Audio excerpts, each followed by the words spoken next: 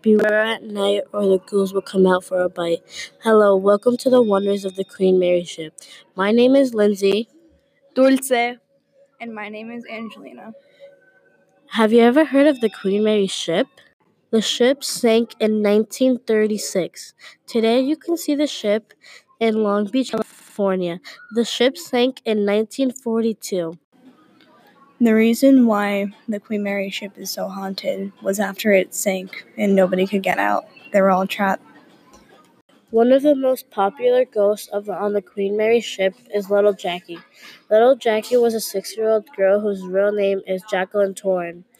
Little Jackie was swimming in the pool when one time she had felt this force pushing her down the pool so she could drown.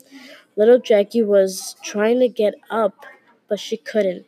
The force kept pushing her down and trying to trap her under when she had died, and they found her body in the pool, just floating around.